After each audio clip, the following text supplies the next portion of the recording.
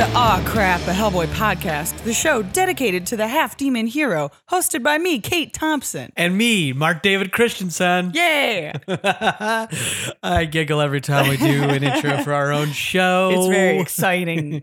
I do get very excited to get on mic with you, Kate, and talk some Hellboy and other things. It's so fun. Speaking of Hellboy, I mean, we've kind of been away from him for quite a while now. Yeah. Our time has been taken from by the BPRD. Been deep into BPRD. So we're doing a little check-in in a sense, what you called it once off mic, little check-ins with Hellboy. Yeah. This one's a little back in time, but we'll get to that shortly because we'll be covering the story The Troll Witch this week. So, but before we get to that, we got some couple segments for you.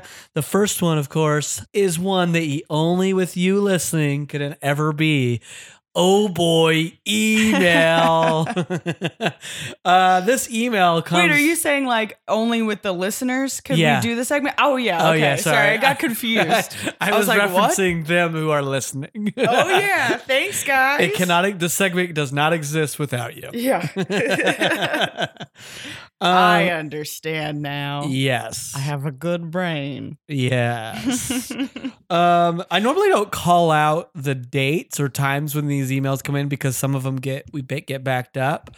But there's one part of Alex's email that I just have to. We'll get to it. But this email shows that it was received on May 15th. Okay. May 15th. Okay. Well, that might play in later in this email as he yells at me. So this comes from Alex, our regular emailer and big Hellboy fan and friend of the podcast. It's titled, "We've Got to Settle This Nickname Business." Probably not, though. He says, "I think our friends Drew and the Professor need to settle this nickname battle. Maybe an old school Street Fighter 2 tournament or Justice 2 where they both play as Hellboy." I mean, if you want to put it together, Alex, we'll come and we'll be, I guess, like judges of the tournament. I still gotta play that game. It looks so cool. The Injustice one? Yeah. Yeah, I've never played it. Those games don't do it for me anymore. Fighting games aren't my usual thing. Like, I play a lot of like adventure kind of games. Horizon Zero Dawn, Zelda games. I play Super Mario Odyssey. That's what I'm doing right now. That's a great game. And it's very hard when you get to the end because there's just like... I haven't yet. I watched Jessica beat it. Oh, she beat the whole thing? Like she's like a freak. Did she get all the moons or just beat the game I don't story? know if she not platinum. Platinum's like when you, on a PlayStation, if you get all the achievements, it's called like platinuming the game. Did she? I don't know if she. Did she platinum? I don't know what you would call it on a Nintendo. I don't know. Just complete it, I guess. Because I wonder. I'm curious if she just beat the like storyline, or if she's gone and completed all the moves. Because we've done the storyline. I think she might have beat the shit out of that game. All right. Because she definitely beat Bowser and then continued playing a bunch. Kudos to her. Let me know. She's a real crazy. I mean, we only play her. on the weekends in my house, so yeah. So it takes time. You get you squeeze a lot of fun out of the game that way. Yeah. Yeah. You really do. Yeah. Great. And then Alex continues. You're fine. That's what these are all for.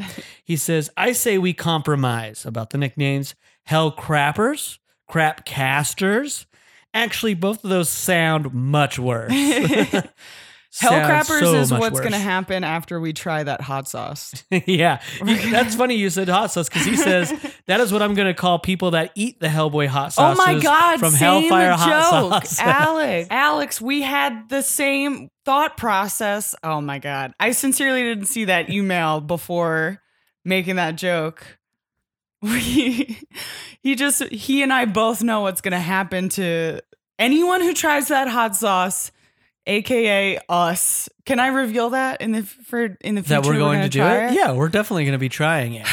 You can reveal that. That's not a secret. I mean, Alex has definitely already tried it because there's a video of him trying it online. Oh, there is? Yes. I think it's on the Mignola. I think it's on the Mignolaverse.com website, but it could be linked on his Instagram as well. He's definitely tried those hot sauces. As you Google it right now. I'm so scared, dude. He tried it and then he made that joke about probably like shitting fire. So Yeah. I mean, that's what we're in for. Take note of this is what we sound like before we've tried the hot sauce, and then see what our voices sound like after they're scorched. Yes, things might change. This is a scientific. Just know that we're afraid that we. Yep, and we're gonna be. At least they'll start calling us hell crappers. So he says, continues on in his email. He says, "So I always go stream of consciousness. So here I go as I listen to Born Again." So he's referencing the episode we covered, Born Again. Sweet. So it's one of our first jumps into BPRD. He says, Pauline Raskin from Dr. Karp's experiment and the Ghoul, I'm pretty sure only appears one more time in a BPRD one-shot called The Transformation of J.H. O'Donnell. I'm just parroting what you said, but the fact that a tiny character can come back multiple times, or even a minor nothing character in a minor story can become one of the most important characters in the story is one of my favorite things about the Hellboy universe. I feel like aside from Sandman, which will always be my absolute favorite piece of fiction, Mignola and company are the only other creative teams I have seen pull this off so well. Yeah. Yeah, I haven't read all of Sandman, unfortunately. It's great. What I've read of it, I've absolutely loved. I need to jump back on the train, reread the first trade and go forward.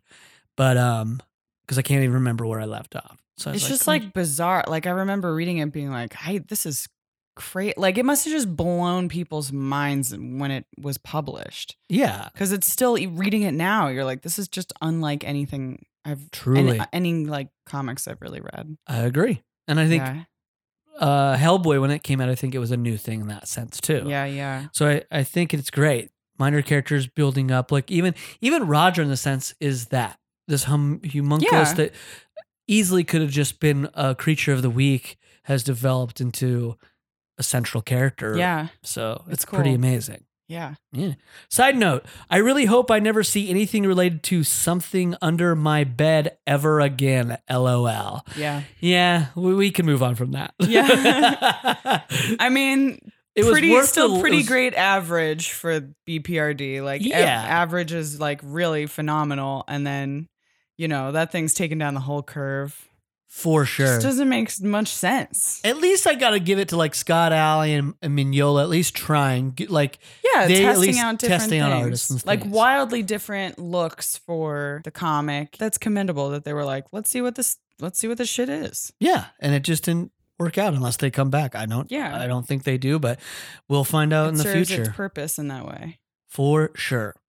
Great. Here we go. This will be the part where May 12th comes in, or May 15th comes in handy. He says, sorry to be a grumpus about this, but even though out of pure respect for other people, I still don't spoil the Endgame movie. I have been going insane hearing about the Russo spoiler ban lift. That spoiler ban was meaningless.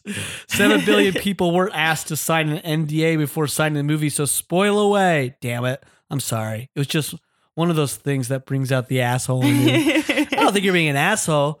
I just think your response, I think I spoil. I mean, I spoiled it, but I'm going to defend myself briefly. I gave a spoiler alert before referencing, beforehand. I think, the movie. So, unfortunately, but also no spoiler culture.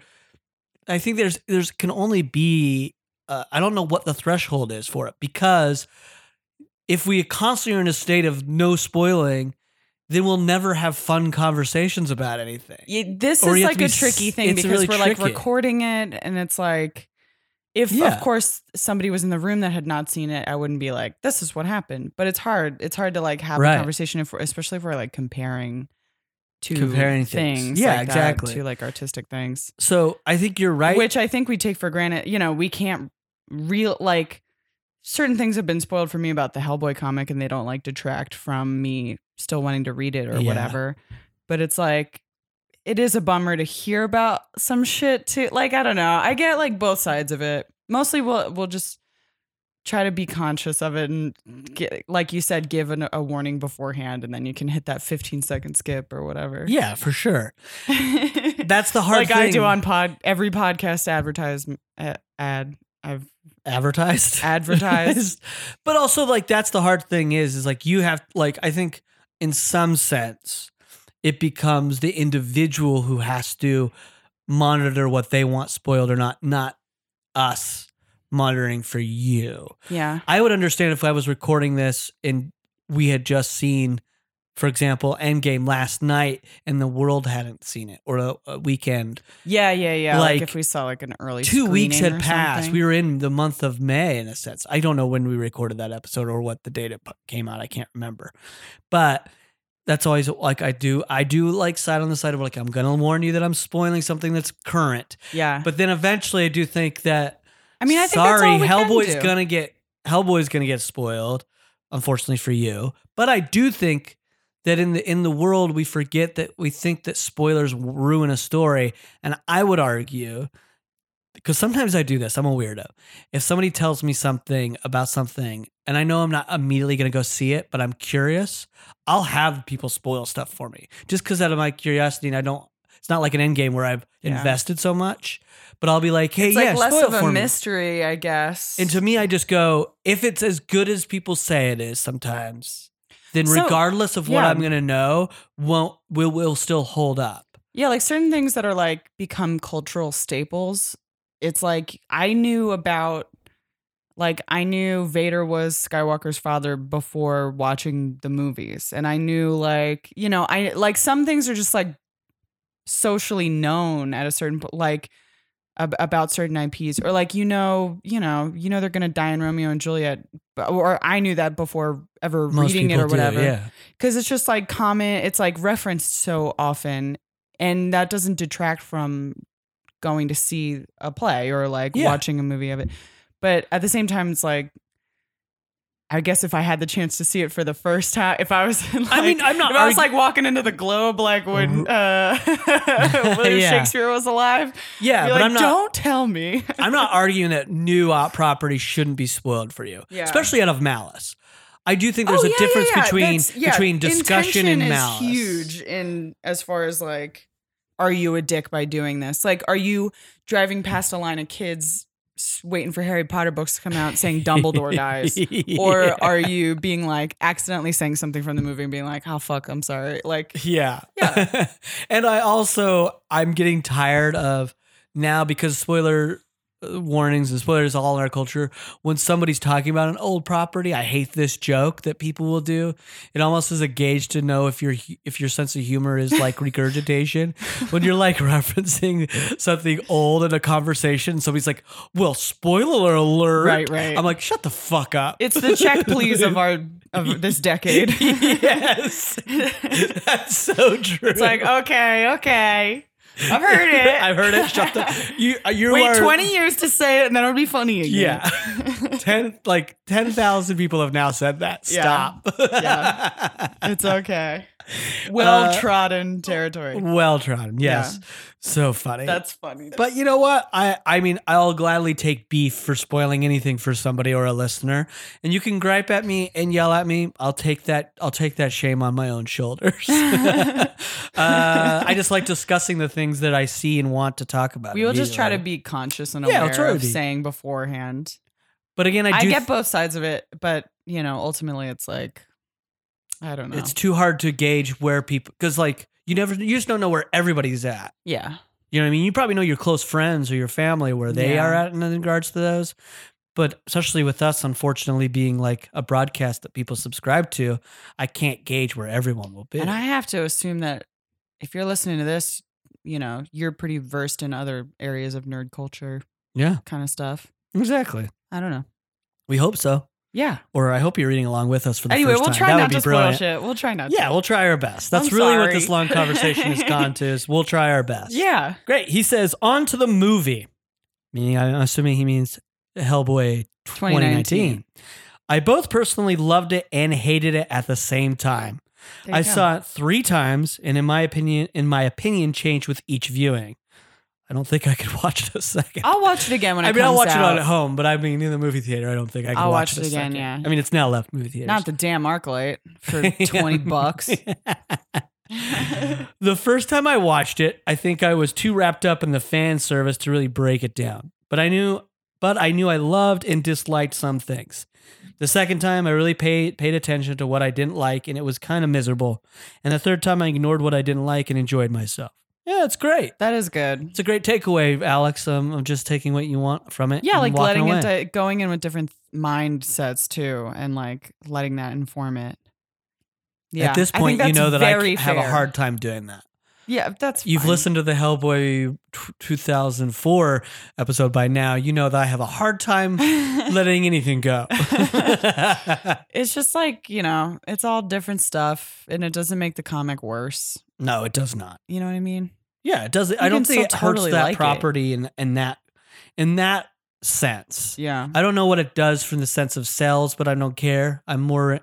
But the quality of the comic has not been affected by those movies. Yeah. We shrugged. You couldn't hear it, but we both shrugged at each other. Should have a sound effect for it. Grugak. The pig. Was probably my favorite part of that movie, aside from Super Demon Mode Hellboy. The makeup and other creature effects were really great, and I enjoyed the hell out of that. I also really loved Ian McShane's character, but he wasn't Trevor Broom. They could have made him another character like, I don't know, Tom Manning. Maybe someone had to pick up. He would have been a really good Tom Manning. Yeah, especially I think where we are at in more of the introduction. They had more of a Manning Hellboy flavor to their relationship. And not that he's astute, Alex. Astute. I think he's very good. I'll call him a Manning, because I don't know if Manning has ever been shown to be that harsh, but he does seem to be. But I'm not saying that was a flaw for me in the movies. They went too harsh with that character either way. Cliche. In the Jeffrey Tambor iteration of it, like he was too. No, with I think all of them have been a little off on Manning for my taste. Yeah. I think Manning is and I think they never showed. I haven't seen a Manning.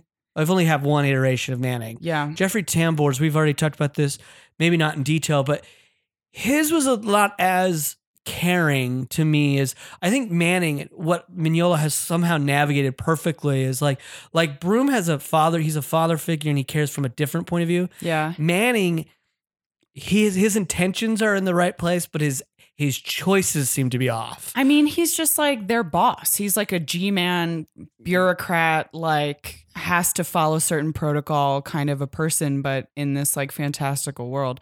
Like, I think it's like, he's neutral, he's just like neither really good nor really bad in my mind. He'll analyze something coldly and like not take it, which is like a detriment sometimes in like the case of like Roger, and like forces Hellboy to leave.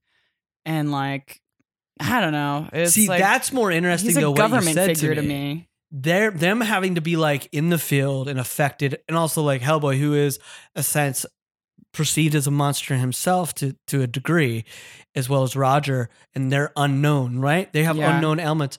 Manning is having to do that, as you said, a G-man sort of analytical like assessment of that. Yeah. He goes through protocol and takes.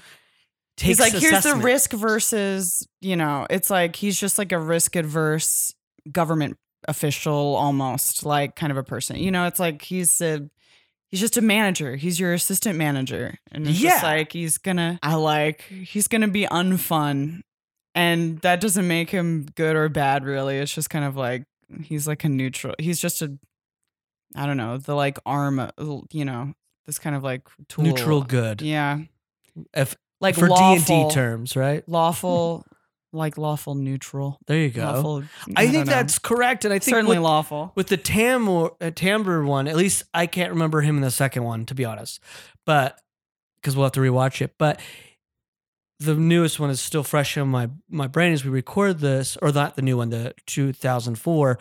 But Jeffrey Tambor's was too like, you're out of control. Yeah. He's a little J. Jonah Jameson-y. Yeah, and like we're not like completely, but like fully didn't like Hellboy, and I'm like, I don't buy that. And also, I just think that's it's a cliche sort of choice to make. Yeah, as the G-man is, I'm against the workers. When I'm like, I don't know. I like that Tom Manning wants people to be taken care of. He just makes sort of like, again, you've already articulated better, just making the choice not based from a personal like. Yeah, he thinks he's making like decisions for the Bureau. Yes. And he's like trying to not be like personally invested. Which you can't argue is terrible always. Right. It's like sometimes it's good and necessary. And sometimes it's like, oh, that also makes you like a heartless asshole sometimes. Yeah, I agree. Yeah. But he says, just to finish the sentence, but he said they could have made him another character, like, I don't know, Tom Manning. Maybe someone had to pick up and stand in for his dead father. And I think that is very true. But unfortunately, with that adaptation, they chose to keep Broom alive up until a lot of story that in the comics, Broom is gone. I mean, when we meet Broom in the comics, he's gone. He's barely there. Of course, there'll be more stories down the line with and include Broom when they go back into the past. I think that's like a big gaps. thing. You would think that would be a big character thing too. Like to have him still be there and have their relationship be so drastically different. It like informs the character so much. Yeah. And it's just a weird choice to me for the 2019 one to take, to be like, not only is Trevor Broom still alive, but he's also this kind of like antagonistic dad instead of like a supportive, very human dad who like makes Hellboy human. And then in the comic, he's without Broom for most of this, at least like from 94 going forward.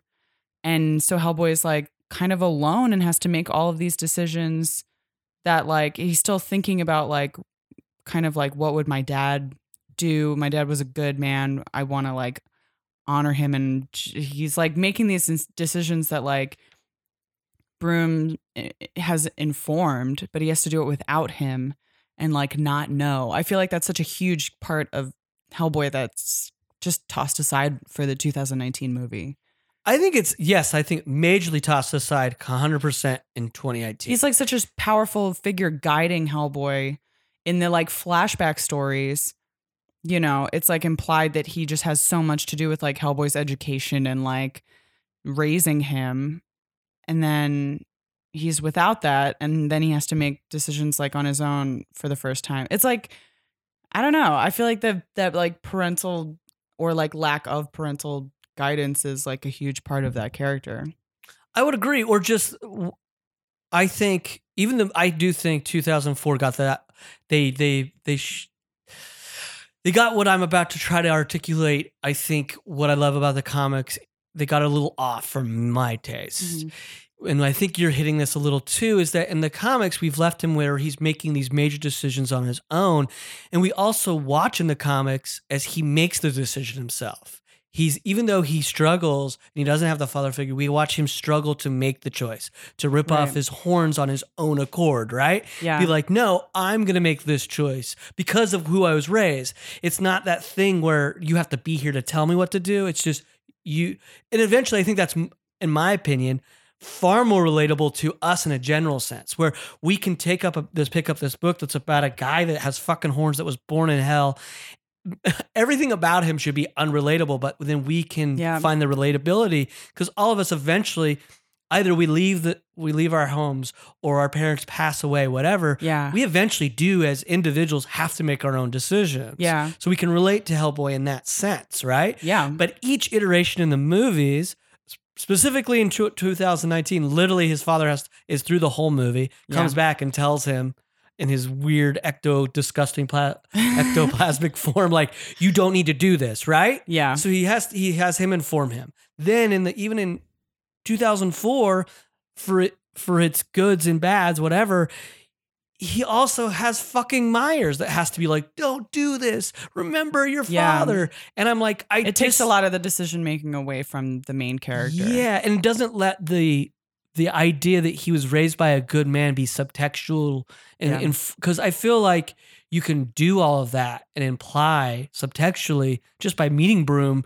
and watching him interact with Hellboy that his decisions were informed by that relationship. It's just like Mignola's so good at that nuanced character development, and the film iterations have yet to capture that. Or they don't trust it enough that like this. I think in 04, the like atmosphere of comic book movies was different, and they weren't even going to attempt to do a nuanced kind of a thing like that. And then in 2019, they just balled nuance up and threw it out because they made it. They were trying to make it like an edgy, cool character because I'm sure the studio sees Antihero and sees the success of Deadpool and thinks like, we got to have a snappy, sassy character that teens will love. And so they think maybe make him act like a teenager. And for me, it doesn't totally work. No, not if he's, and they keep trying to like say that he grows. Each movie iteration has given a reason why he's still like in a weird teenager stage because he grows like a dog. But I'm like,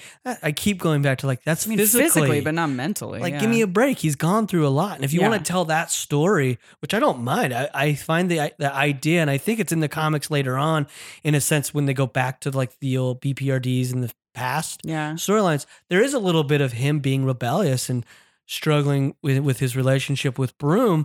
But that makes sense for being when he's going through that, not later on in his life. Yeah. He's like matured since then. So it's like anytime you watch like an adult act like a teenager, I get it's like Arrested Development, but it's also, it's absent of like what he has learned thus far.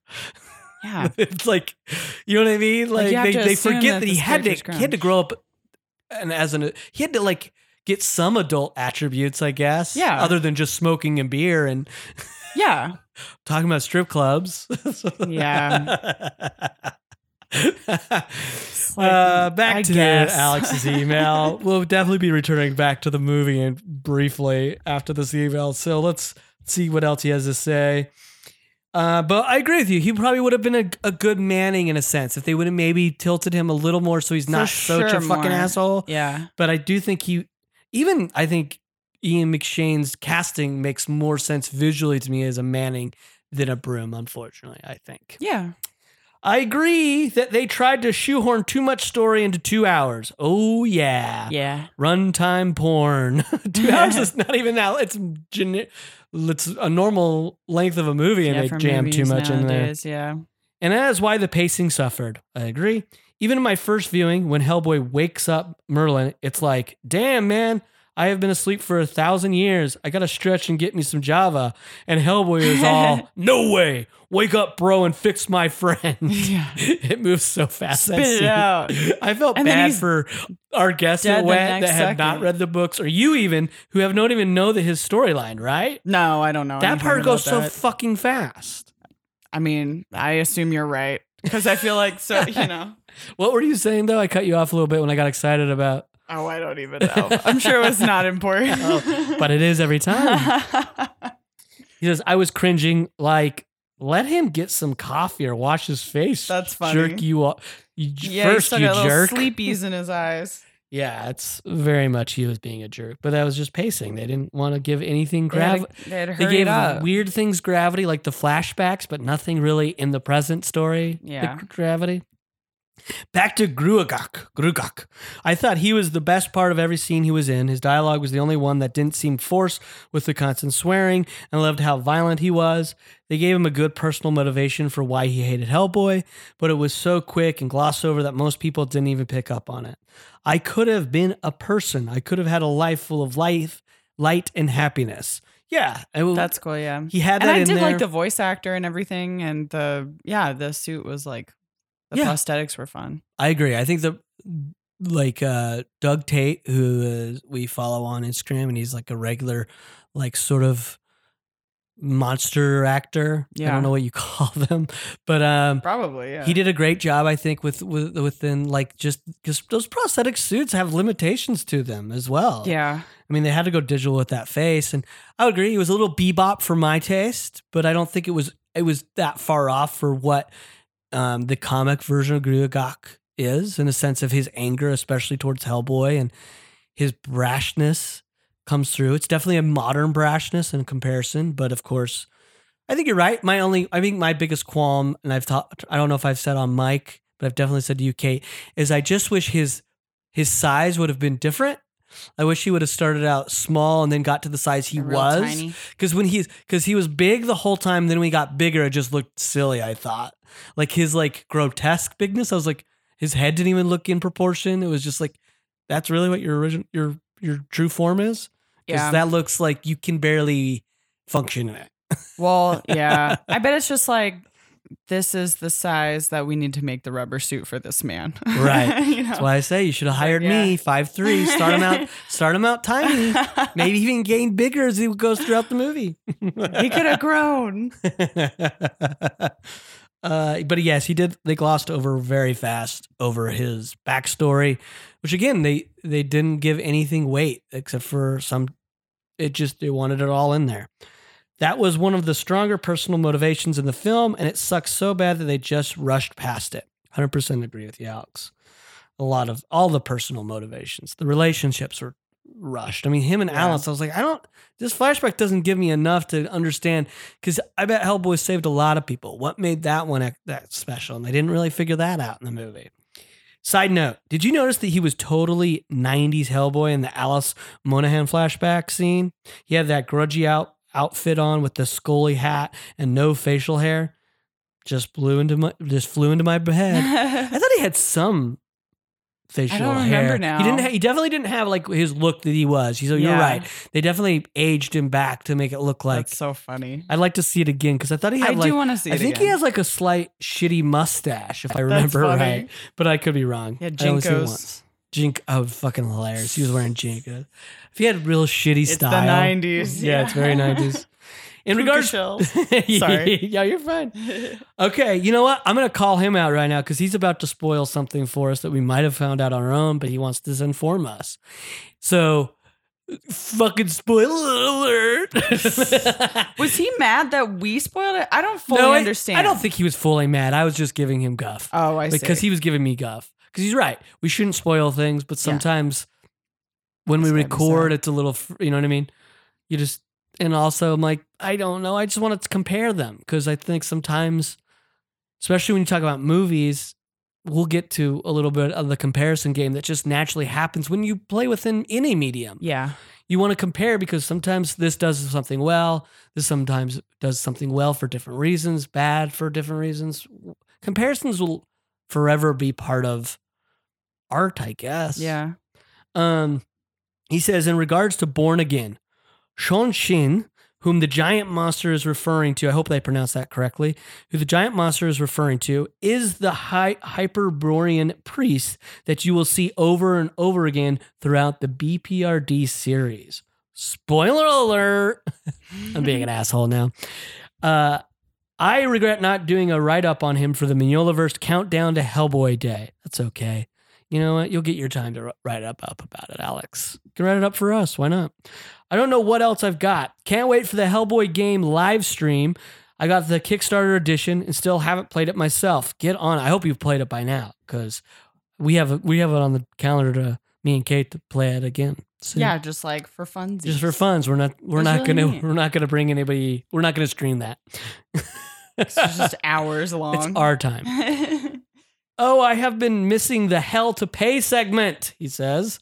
All I do is spend money on crap I have no need for or space for, so that is going to be a favorite segment. So yeah, hopefully we'll have some stuff in the future. He actually attached a picture of Sean Shin, which he'll look like eventually when we meet him. Very cool design of a character. He says, recommendations, What We Do in the Shadows, the TV show, hilarious. And this past episode 7, was fucking great. I'm very curious if that's one that Doug Jones has a predominant. I know he's a character in it, but they brought him back. I wonder if that's it. Cool. But I do want to watch that TV show. I just don't think I have access to FX. I got to get a login for FX, yeah. Yeah, because that movie is wonderful. Okay, I got to brainstorm on some right hands of draw or right hand of draws. Damn it. What is the plural? Okay, bye. Alex, thanks for giving me guff on spoilers. We appreciate every email you've sent, so thank you. And remember, other listeners, if you want to reach out to us, you can email us at awcrap@hellboypodcast@gmail.com. And even though that email was very heavy on the Hellboy 2019, we got a little more for you. This is going to be Hellboy 2019 update segment. One day we'll eventually just stop talking about it, maybe. I don't know. Real quick, it has left theaters. Yeah. And it's been reported all over that it really did have a dismal box office. I don't know the exact amount, but I know that it just has had a horrible time, unfortunately, at the box office. But if you can find the number at all? I'm seeing domestic total gross 21,903,000. Well, it did over what they said it was going to. I think 12 was what the production budget. This is saying production budget 50 million. Yeah, so less. When you don't make your money back, typically they don't let you continue. Yeah, this is like, it looks like that's it. Which is sad for us Hellboy fans.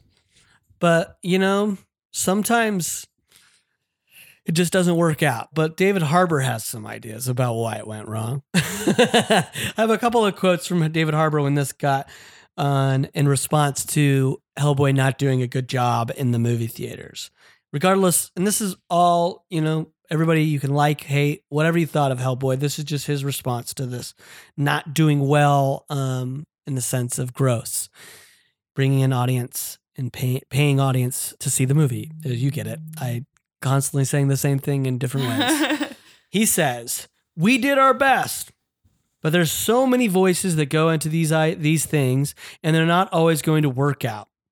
I did what I could do, and I feel proud of what I did, but ultimately I'm not in control of a lot of those things." Cool. That's like taking... That's fair. I think that's totally fair. You do your best. I think anything, even success or failure, if you do your best, there's something honorable always in that. I can't harm you for that, because there are things that out of an actor... But also at the same time, don't throw anybody else under the bus for like anything. Yeah. I don't think like Harbour did a particularly bad job. I think he's just reading a script and being directed to do certain like character stuff that I don't think necessarily served the movie, but that's it. I 100% agree with you. It's really not on him, to be fair. Like I think that's truthful. Because I don't think it was a bad choice at all for Hellboy. No. And I agree. No.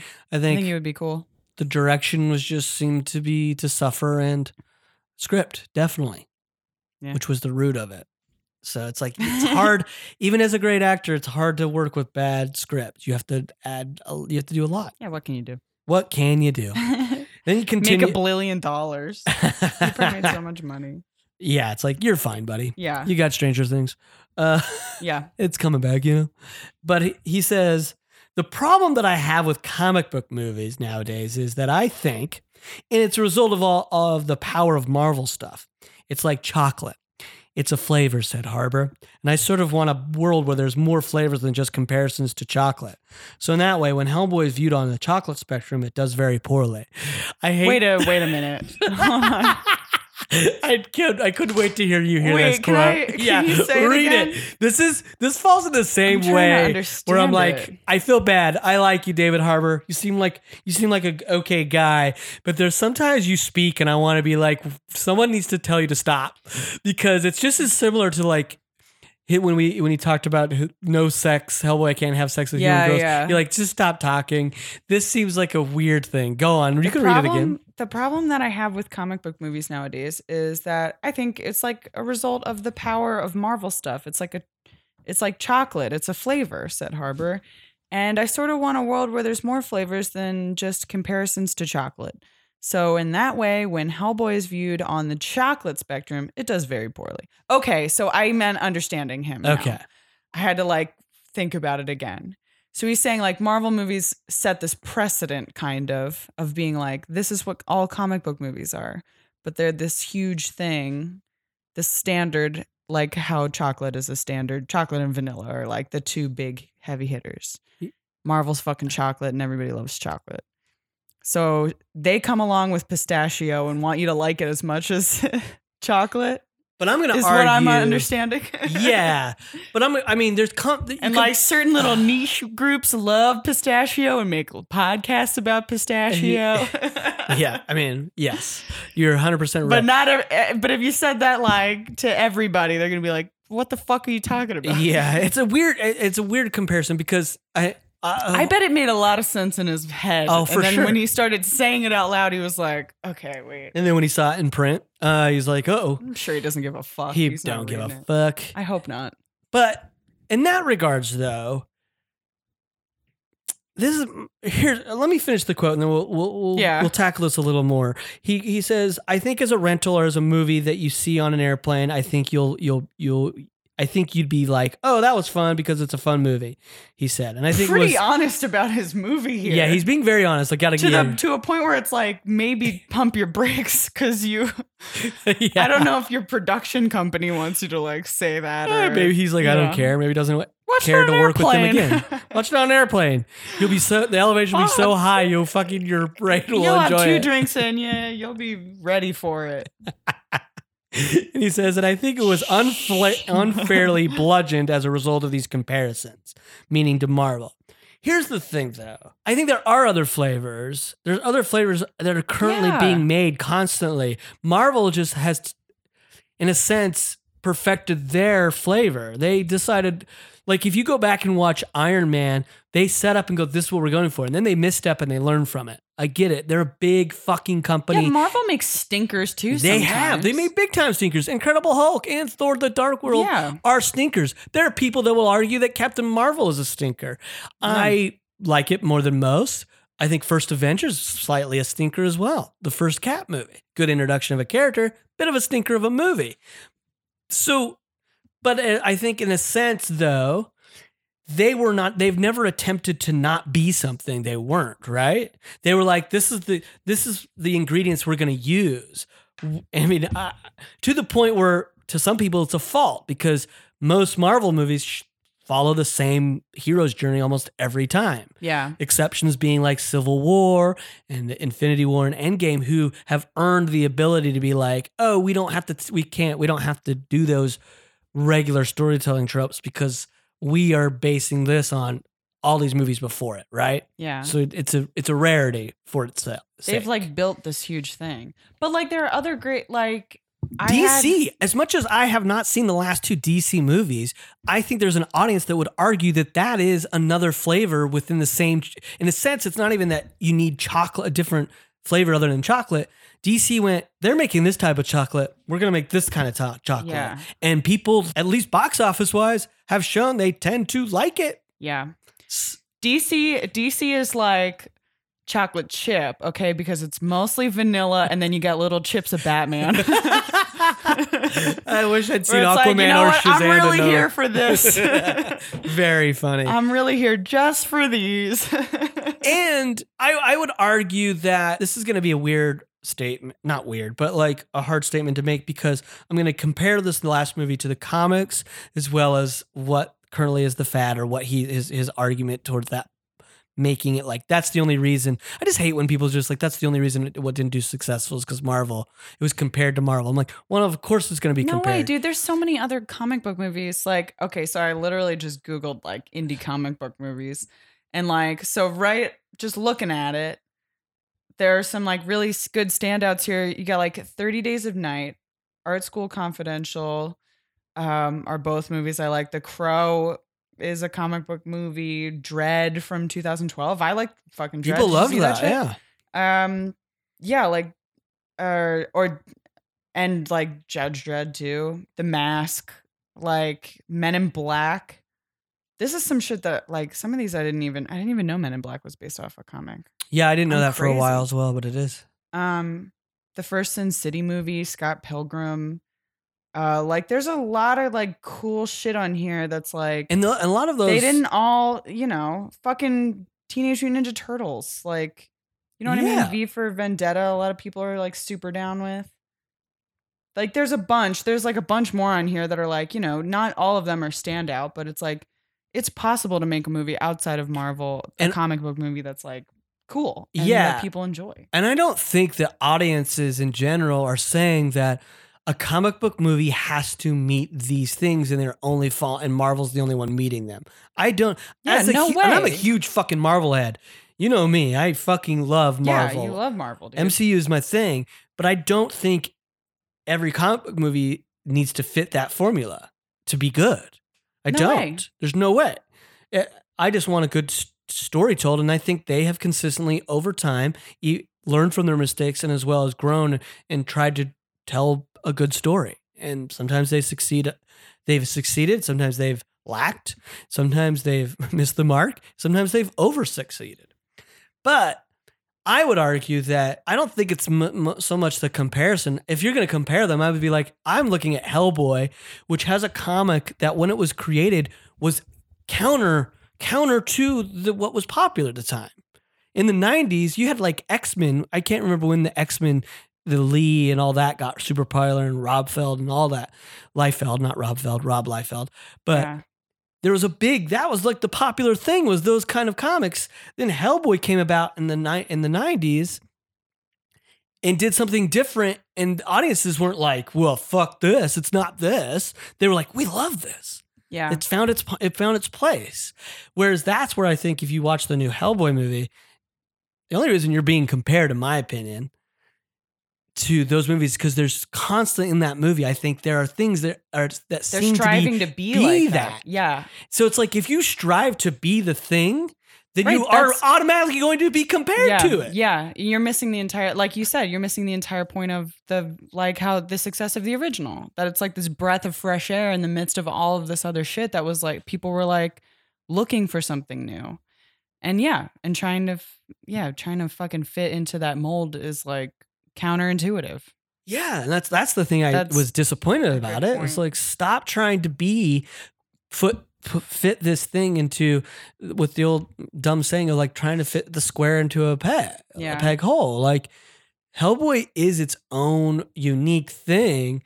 You as the filmmakers need to exploit that unique thing rather than try to fit it in. And I don't even know if that's David Harbour's fault. That's a lot of the creators behind the scenes, the directing, the script. It's the like production company producers going, we want this. And it's like, that's not what this is. Good luck. Yeah. Where it's like, I get that that's like a financial gamble, but it's like, not really though, because you have 20 years worth of comic books backing it, or 25 years worth of comic books, like showing you that being different is an asset. Yeah. I would agree. And it's just, I mean, I get heated about that, but that's, I think, why I get so frustrated by the adaptation is that I'm like, I really think you would have success if you really, really invested into what's in the source material. I'm not saying you shouldn't adapt it to a sense to the different medium, because that's going to happen. Yeah, that's of course. Yeah. The things will have to go and be changed and so forth. But it just, when it's just like the overall tone of it and everything is like, that's what you can control. You can control like how the story is revealed, and like, I don't know, man. Fuck. It is. It's a hard conversation because you're not in control of it. You're like only a fan. You can only respond to it. You can't control it. So you have to like get it out and then move on. Where your dollars go or whatever. For sure. People's dollars didn't go to this Hellboy, so we're never gonna see that fucking. I'm fine if I don't see a sequel to this. You know what I was thinking? We're not going to.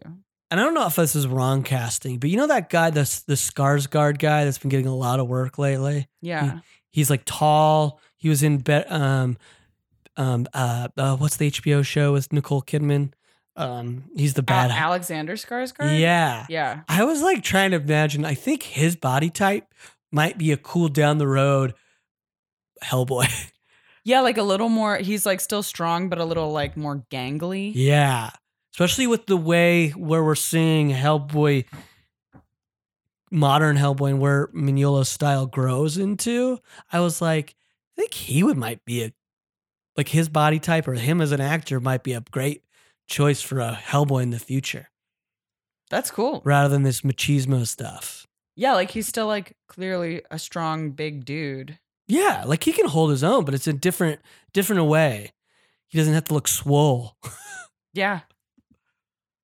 I didn't know Bill Skarsgård was that dude's brother. Yeah, their Skarsgårds are everywhere, man. Their dad's in fucking Avengers. Fucking Bill Skarsgård could be Abe Sapien. Let's just have the Skarsgård. Let's have all the Skarsgårds. And then the Stalin or whatever the dad's name is. Yeah, he Stalin. could be Broom. That's what we want. It's all we want a Swedish. Skarsgård Hellboy movie. Hopefully they have casting. a sister that can be Liz. Yeah, just everybody. I'm sure they do. Damn, this family's huge. Yeah, they're fucking big family. All right, well that's going to be out there in the world. A Skarsgård Hellboy. Let's start a petition. We're going to take a quick break, and when we get back, we're going to jump right into this week's issue that we're covering. I'm very excited for this one. Yeah. It was a good one. It was a fun one to return to. Yeah. And we'll be back with The Troll Witch. Yeah.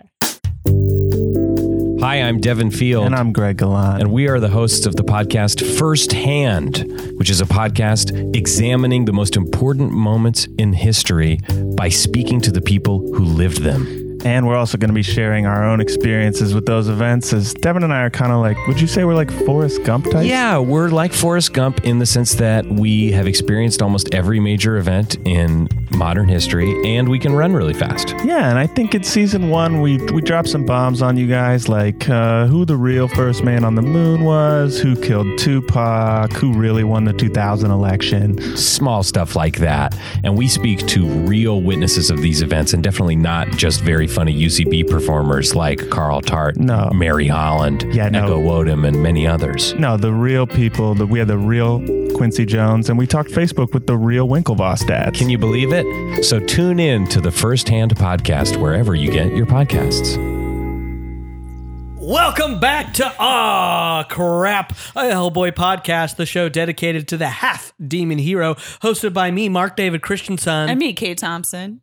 And we're jumping right into this week's issue and it's The Troll Witch. The Troll Witch. The Troll Witch was first published as part of the anthology The Dark Horse Book of Witchcraft in June 2004. And it was written and illustrated by Mike Mignola. We're getting right back into some Mignola stuff. I'm very excited. Colored by Dave Stewart, lettered by Clem Robbins, edited by Scott Alley.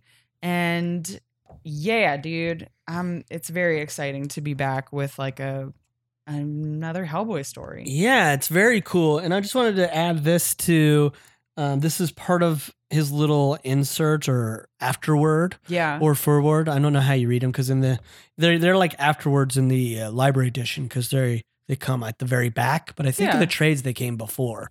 But he says this about the Troll Witch. This is Mignola. This is one of my favorites. The story of two sisters is based on a Norwegian folktale. In the original story, the one sister does rescue the other's head, and she does turn back into a person, and she marries a prince, etc. I liked her better as a cow. Yeah. It is more tragic. Yeah, it is very. Yeah. We'll get to that. I think it gives it a more of a Mignola flavor. For sure it does. The reveal of the sisters' heads was probably unconsciously inspired by the end of John Huston's "The Man Who Would Be King." The Man Who Would Be King. My all-time favorite boy movie. Have you ever seen that, Kate? It's actually a good watch. If I am correct, John Huston directed, as he said, and it's Sean Connery and Michael Caine. Cool. And there's a head like that reveal in it. It's pretty fucking great. Yep. So this is from 2004. Oh, another thing that I reread when watching this was the introduction by Walter Simonson in the I think also in this like library edition, where he's just talking about like in general his love of Mignola. But I love this like one thing that he says, talking about Mignola's art with his use of occasional small panels presented as atmospheric patterns scattered throughout the stories. Mignola evokes a sense of almost religious iconography, traces of that hidden world in which meaning or is too powerful or overwhelming to be completely understood. I thought that was like such a cool way to talk about his inserts, of like, or like his little kind of cold open sort of things. You get right away before you even see the title, you see the dead sister's head, but you don't know that yet. It's like zoomed in. Yeah. And you like can't tell what's quite going on, but it's like, it's nefarious looking and it's really interesting. And to use a panel like that of blackness in a figure so obscure that we don't know what it is, but it sets like, it feels, I think we've referenced this maybe prior, and he's done it because I know we definitely referenced this because he's done it a couple of times story wise. Yeah. But it gives that feeling of like subliminal message almost. Yeah. Like a flash, like sort of reference to like Exorcist being one of the first ones to do it. Yeah. When they flash to like the demon or the devil. Yeah, you're like getting a little glimpse of the feel for this one. Yeah. And like same with this little insert of the bone and this like kind of clay pot with wooden tools, which is also, we'll see how like wooden spoons come into the story in just a minute. So, you know, just I thought that was such a cool way to kind of say what the power of those images in the comic. Yeah, I think that's right. I'm glad you read that out. Yeah, dude. And then, then we get like this awesome, badass kind of establishing shot of this Norwegian looking shack. It has like that roof that looks it's like almost, it looks very old. And this witch, you know, as soon as Hellboy walks in the door, she has been expecting him clearly. Like, have you come to kill me? Maybe. And I love this was Norway 1963. So this is taking place before Seed of Destruction. This is just him on a normal case. Yeah, he's just checking stuff out here.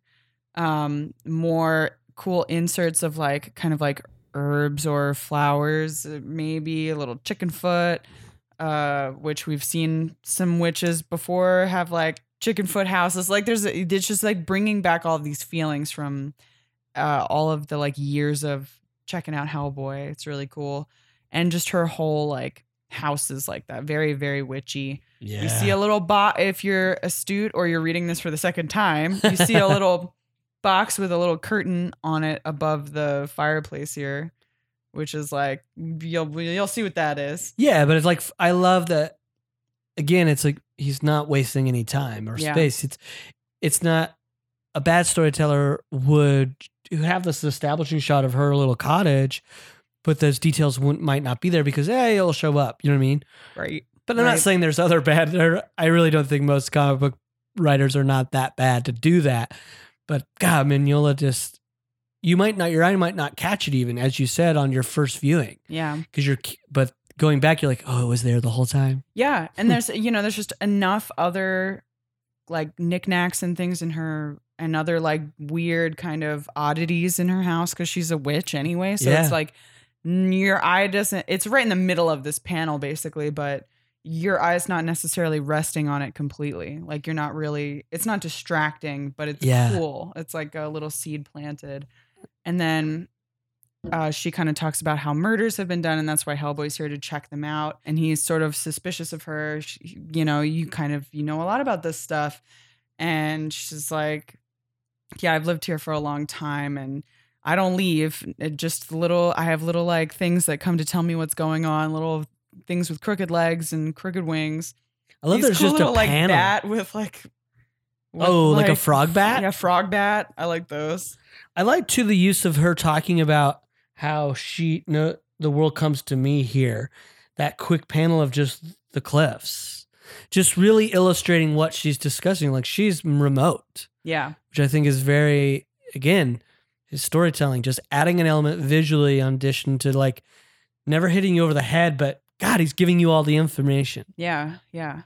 And just like giving the reader such credit, to like fills that in, and he kind of leaves it to you to kind of understand the connections there. Yeah. She's also talking about she knows about Hellboy. Cuts to a little panel of Hellboy, brand new out of the portal. Yeah, with his little crown on. Or, I mean, did he have his crown when he first came out of the portal? I can't remember. I guess maybe the implication is like she knows about that too. Yeah, she knows everything. She knows like Anung Rama, like she knows all this shit. Yeah, and I love this because this is before, like in context. With one panel, he's saying. Panel, he's saying all that we know, but Hellboy doesn't. It's such a cool use of like dramatic irony, even after years of us walking with Hellboy. At this point in the 60s, he's like, yeah, like, we're not here to talk about me. Yeah. It's like brushing it off. And then, so he's confronting her. Townspeople say it's trolls. And they sent you to me. And so she tells this like sad story of a woman who couldn't have children, goes to a witch, gets a pretty flower and an ugly flower. And the witch instructs the woman only to eat the pretty flower. She eats the pretty flower, has a beautiful baby. And she's like, you know what? Need another kid. Eats the ugly flower, has a little troll baby. And which is pretty kind of cute still. Classic like Mignola forearms, like these kind of like grippy little baby fingers, but like still like like he draws like these clawed like hands, a lot of times. I feel like very like simian kind of like characters. But they're great. I love them so much. And it was like they might have cast her out of the family, but the sisters loved each other and it was great. And one day some trolls were out making a lot of noise in the fields and the mom said, don't go out there. But the wretched, ugly child was like, had to go out, to fight them. Yeah. To keep them away from the family. This part is like sad too, like this moment of self-reflection for the witch of like, I wonder why. Do you think she saw them in the thing that was monstrous in herself? Like she asks Hellboy that. Yeah. She's like asking it herself. Like she still doesn't know why she went out there kind of. Yeah. Or maybe I don't know. I have the feeling that she like really is in that moment telling the story, this like old story that she knows, but then really genuinely thinks that for a minute, like still has not figured it out. It's like a big regret for her. Yeah. Yeah. It's like maybe I shouldn't have. Haven't moved on from. Yeah. Who can say? Only that she was enraged with them and fought with them like a bear. Whoa. And then she mentions her little sister, or her older sister, I should say, sticks her head out of the window, gets her head ripped off by a troll. The troll replaces that head with a cow head. And they show you this like deranged, fucked up image of like a little girl's body with a big ass cow head stuck onto it. The sister becomes a cow. The like beautiful sister becomes a cow.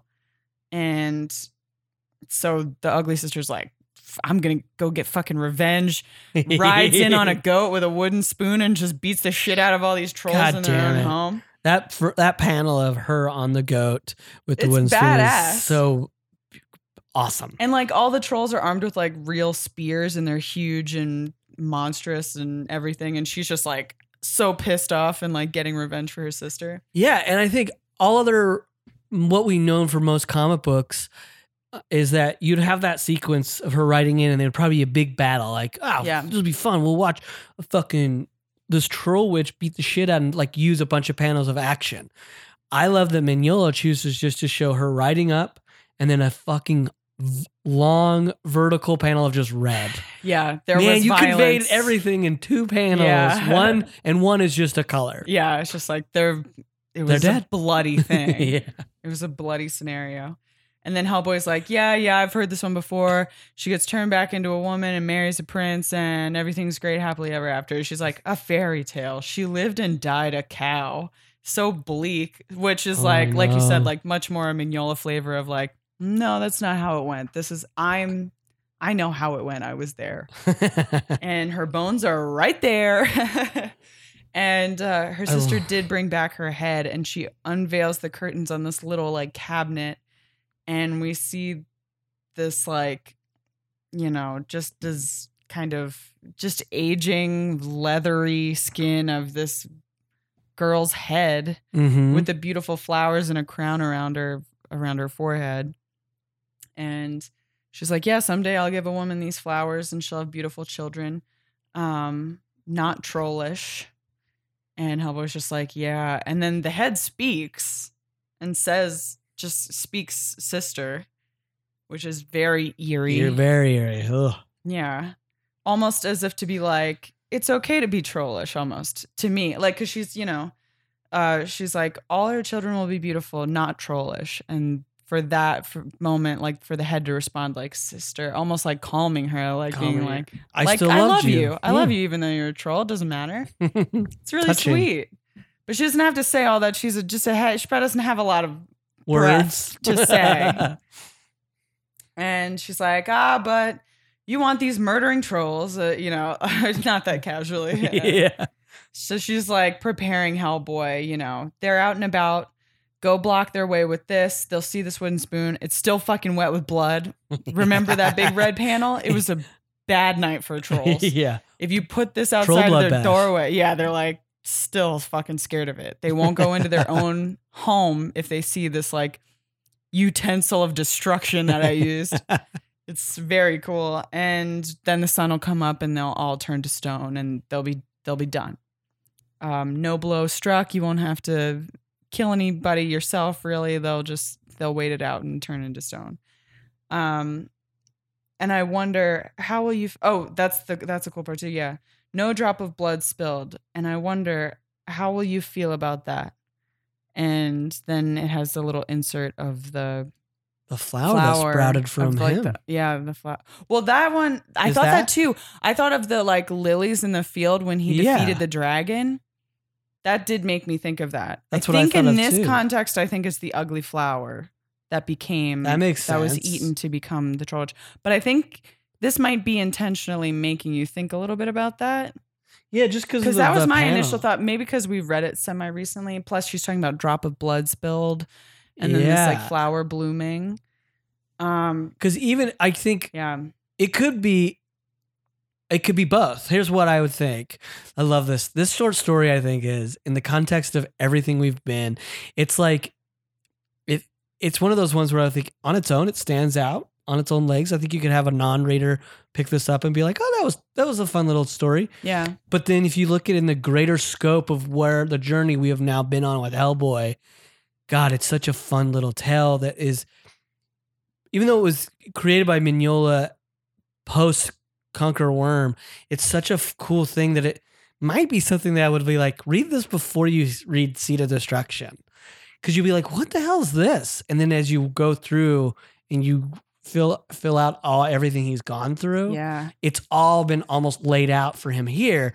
And why I think it could be this ugly flower plus the lily is this whole story is about her accepting herself, right?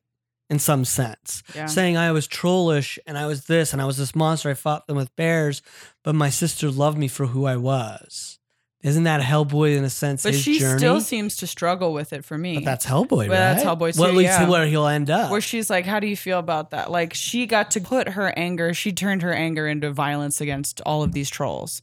And she got like this revenge, even though it didn't really solve anything. Her sister's head was still ripped off and she still lived her life as a cow.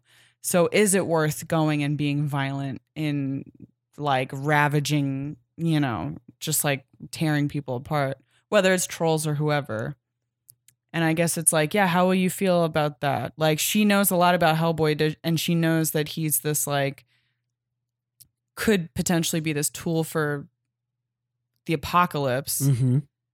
And she is maybe that's something she doesn't know is like, is that okay? Or like, which way do you land on this? Right. Like, is destruction and like chaos something that you want or not? Right. Or also, do you just stay? There's so much. I feel like the Mignola fucking layers to this, dude. He wrote it feels like the closest thing to a parable that Mignola has laid out in the middle of the Hellboy. Like, here's a parable about Hellboy, because there's so much in here to me that's rich. Because also she leaves. He kept going to this bell, by the way. He keeps referencing a bell visually. I don't know if that's bell for like where we just the three wishes. There's that. There's so much that I'm like, are there these other references to things we've already seen? But on its surface, I see this wonderful parable. Because the Troll Witch, she's born. She has this sister, not daughter, sister who loves her. When these trolls appear outside, they're told, just stay here. You're part of us. We consider you one of us, right? You're our family. We love you. She has this urge, unknowns, to go out and ravage them. She fights them. She doesn't go out and like play with them. She goes out to fight them away, right? Yeah. In a sense, what she says, do you think she saw in them the thing that was monstrous in herself? So if you see yourself in them and you go fight them, it seems like she's almost like trying to get rid. She hates herself. Get away. I don't want this. But then that causes a reaction of her sister to get harmed by that, and then, you know what I mean? Cause and effect. And then, continue to hate herself. It feels like it's really a parable for Hellboy going, okay, I'm this thing that I'm eventually down the line going to be told, you're this. So everybody's going to keep telling me I'm this. Everybody around me accepts me, but he's saying, no, I don't. So is he going to choose to go fight the things that keep saying I'm this, or can you stay inside? Yeah, can you extract yourself from that situation? Because she went out there and she did fight. And kind of led to her sister being decapitated and having a cow head. Decapitated. I know that I'm not a scholar, and I can't write about this or speak of this stuff in that high caliber in some sense, but I really feel like I don't know what Mignola was going for. I think you're qualified as anybody to be like, this seems like what the interpretation is. It seems like cool. It seems so, and just to throw it in the middle of this Hellboy run, right? Because we just came off the Three Wishes, which was a continuation of when he left the BPRD, and then Mignola just to make this choice to tell a small story in his past. It's very interesting. Yeah. And I think it enriches it in a deeper way if you're like, he didn't know who he was yet, but this seems to be talking directly about him. Yeah. I love it. Really cool. As you said, I think it's just layered in such a sense that pick it up, it looks like just a little quaint story, but in the bigger picture of things, it's so much more. Yeah. I love the too at the end, this like stones, any sort of sense of like implying that Stonehenges are fucking trolls. I love that idea of like pieces of nature being this like having this cool like magical quality like that. Yeah, that is really neat. I love that detail. Yeah, like I just like nature, if it's affected by the mystical, why not be so direct? Yeah. God, it's great. I wouldn't know how. Again, it's just the magnificent Mignola. Yeah, it's so good. Do you have any favorite panels in this little short story?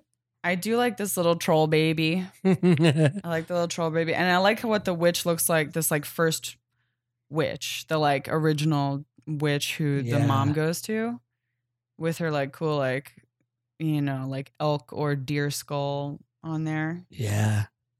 That's pretty cool. And yeah, probably her riding in with the wooden spoon on the goat is like just badass. It's like a tattoo. Yeah. I'm with you on that. It's cool. What about you? Is that your favorite? I think my absolute favorite, there's three. I always find myself having a hard time. I love the cow head frame. Yeah. Because it's in this, it looks like even this, we rarely see Mignola use like lines to show movement, right? Yeah. But he does it in a way in here where it looks like they just, in a weird way, plopped the head on while walking past her. Like they just like were walking past the window, grabbed her head. It wasn't a lot of thought. The next troll behind him just plopped it on. Unceremoniously, like. And it would be comedic, but it's like so grotesque. Yeah. And then tragic that she becomes this like animal for the rest of her life. Mm-hmm. I love that. Yeah. And then of course I just think his use of that red panel to display the violence versus showing violence is just, there's just such unspoken discipline there that I feel like if I tried to write a script right now that had this, I would always go for what is expected. And his choice to go against that. And it doesn't even feel like so much of his comics. I was just thinking that today when I was reading it, I was like, so many of these things, like his little descriptions or his like forwards or afterwards, like the one that you read, a lot of the times it's like, oh yeah, I just felt like doing this. And it was just cool. I was like, that's great. Like, that's so cool. Yeah. And the fact that he's in tune with that makes me revere and very jealous of him. Yeah. He's just so much like, his, of course, like style and voice have like changed a little bit over the years, but like it's still true to what he wants to do. And you can just feel that. It's really cool. I love that. Real quick, I think the panel of the reveal of the head, I think it's great that the second panel, which shows starting the reveal of the head, is identical to the one that's above the title. Yeah. It's almost identical. I love that. Yeah, the teeth. In the shadow. And then I just love the close-up of the head. I think the close-up of the head is just so Mignola just to do that. Yeah, it's cool. I do want you to see now the movie he referenced, that's The Man Who Would Be King. I want to watch it. Because this is, after reading that, I was like, oh yeah, that's exactly the same reveal in The Man Who Would Be King, the head. It's cool. It's pretty brilliant. Yeah, I think it's just, and I think dialogue-wise, I love the history that's built in just as she's telling the story when Hellboy is, and he's like, and she killed a pile of trolls and got her sister head back, and her sister turned back into a person and married a prince or something. I've heard that. I think that dialogue has such history built into for Hellboy. At this point, he's been alive. I know. Like, he's not really listening until he like has to. She like corrects him, and she's like, "No, that's not it." Like, it's all he answered that he's door to be young like, and he like thinks he has shit figured out, and it's like, you don't know yet. Yeah, like I'm here to take care of this troll witch that's been eating people. I'll deal with it. Then to be like, oh, I was wrong. Yeah. Okay. Yeah.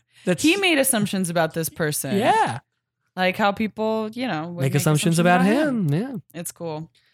God damn, Mignola. Yeah, he's very good, man. He's very good. This far in to be able to nail it on a short story. Good God. Yeah. Wow. Any suggestions that are inspired by this story at all to read, watch, or enjoy? I'm trying to think of like anything with like decapitated head. I can only think of like, this is making me think of Midsummer, what I'm excited for. And it also makes me think of Hereditary because of the head. I love it. But like, you know what I fucking watched the other day? This has nothing to do with this. Who cares? The 1988, I think, version of The Blob. And it was so good. Good, dude. I'm 100% on board with you on that. I'd never seen it before. I was like, this is the shit. And it's terrifying. It's so scary. And it's just the fucking prosthetics and everything. Like all of those props were amazing. And it was just super effective. The editing and like having like shit moving backwards to like make it look like it's moving unnaturally. Like, oh man, that was a good movie. I'm with you on that. It was really cool. Have you watched the original by chance? No. You should, just as a reference. I still will. The only thing I know of The Blob or knew of The Blob before this was Run, Don't Walk from the Blob. And like from like an advertisement for the original movie, it would be like, run, don't walk from the blob. The first one, I don't know where I saw that as a kid, but I would say it a lot. It's a great artifact. Yeah. Weirdly has Steve McQueen in it, which is wild. It is so fucking god awful boring. Oh man. But it's worth watch just once. But that I'm only gonna reiterate what you already said. The 80s one is such a cool remake. It's fucking great, dude. And then horrifying the image of them, like when it has them a hold of them. Yeah, is ugh. And it just has a lot of horror tropes. Like the suspense it builds up for before the blob shows up. Yeah, I'm specifically remembering. I can't remember who gets attacked, but when it's coming up the drain. It's just a guy who works at a restaurant. Yeah. They go into a restaurant to eat, the main characters, and then like they go back into the kitchen and the sink is clogged. And she's like, oh, the sink's clogged. And the bus boy is like, oh, I'll take care of it.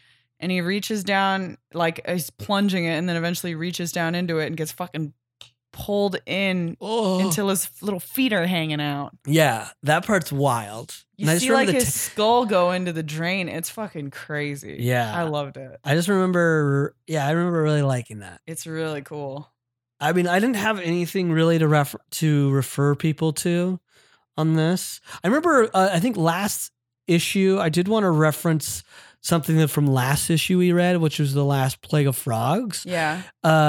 Those silent pages. I remember I wished I forgot to reference that I think people should check out Grant Morrison's run of X-Men because he has a whole silent issue that I think is absolutely brilliant. Oh, cool. It's gorgeous because of what's his name's art. I think it's Quietly. Is it Quietly that did that or Cassie? I think it's Quietly. Chuck? Oh, wait, no. The artist. Frank Quietly. Yeah, Quietly did that, and the art in that silent episode is unreal. So if you have never checked out Grant Morrison's run, I think it's worth it because it's beautiful and great X-Men storytelling. I had another silent issue reference, but I can't remember it now. That's okay. That's great. Write it down when you remember it, and then we'll do a next issue. And the other thing I should do more. We might have already referenced this once before, but in addition to Blob, I think another unexpectedly great horror movie that I think sort of it's a horror movie that transcends that when any genre has a film that transcends its genre and becomes just like a great film, it's always, I love it. Yeah. Because I think there's movies that always meet their genre's expectations that are good and great in their own sense, but there's ones that go beyond. And you made me just think of The Blob, also thinking of Invasion of the Body Snatchers, the 70s. Yeah. Yes. I think that transcends from like, we have a good horror movie on our hands, but then they go beyond that and it's just a great film.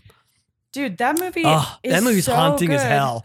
Plus it's the same thing with like, it reminds me of American Werewolf in London in that the leads just have such chemistry that their like romance doesn't feel forced. In the like 78 one, you have Donald Sutherland and I think, what's her name? Is it Brooke Adams? Who is it? I can't remember. I feel bad. I forget the female actress's name. Yeah, the female actress.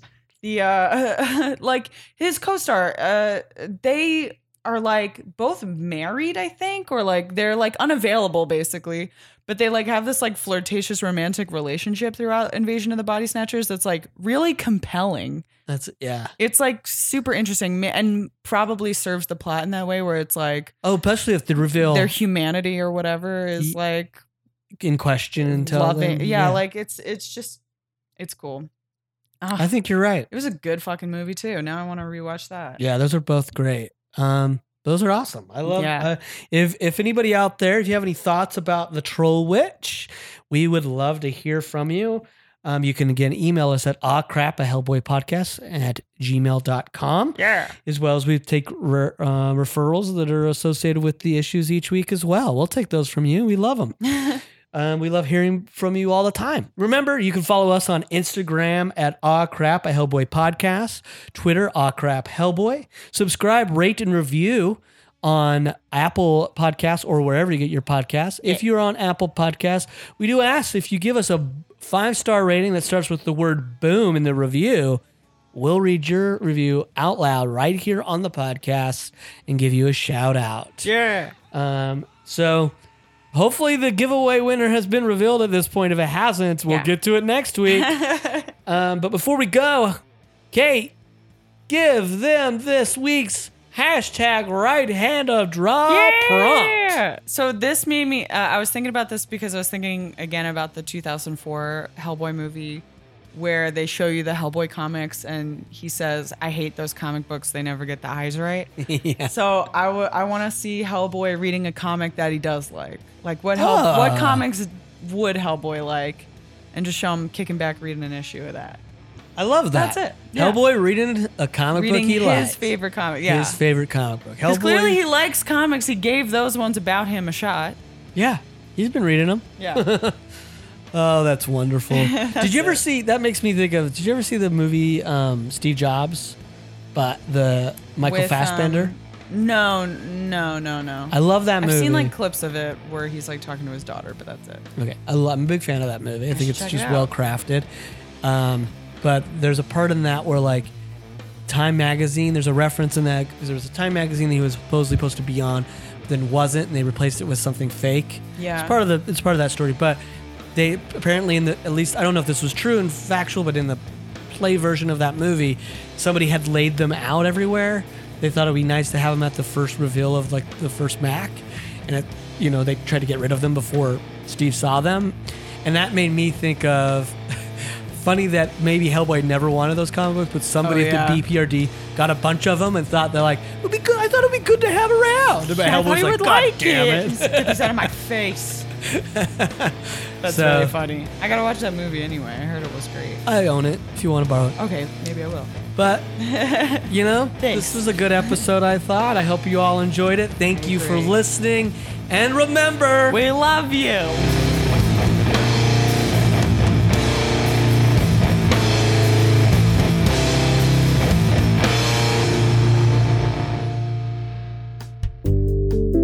Hi, I'm Devin Field. And I'm Greg Gallant. And we are the hosts of the podcast First Hand, which is a podcast examining the most important moments in history by speaking to the people who lived them.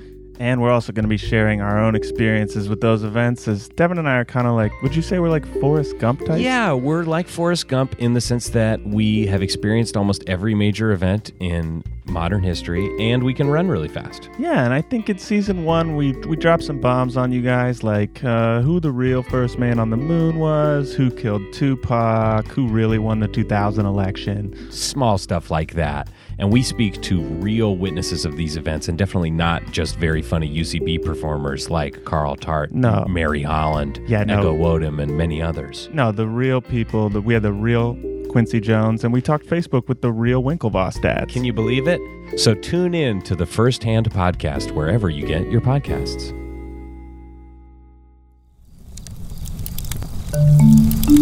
Campfire.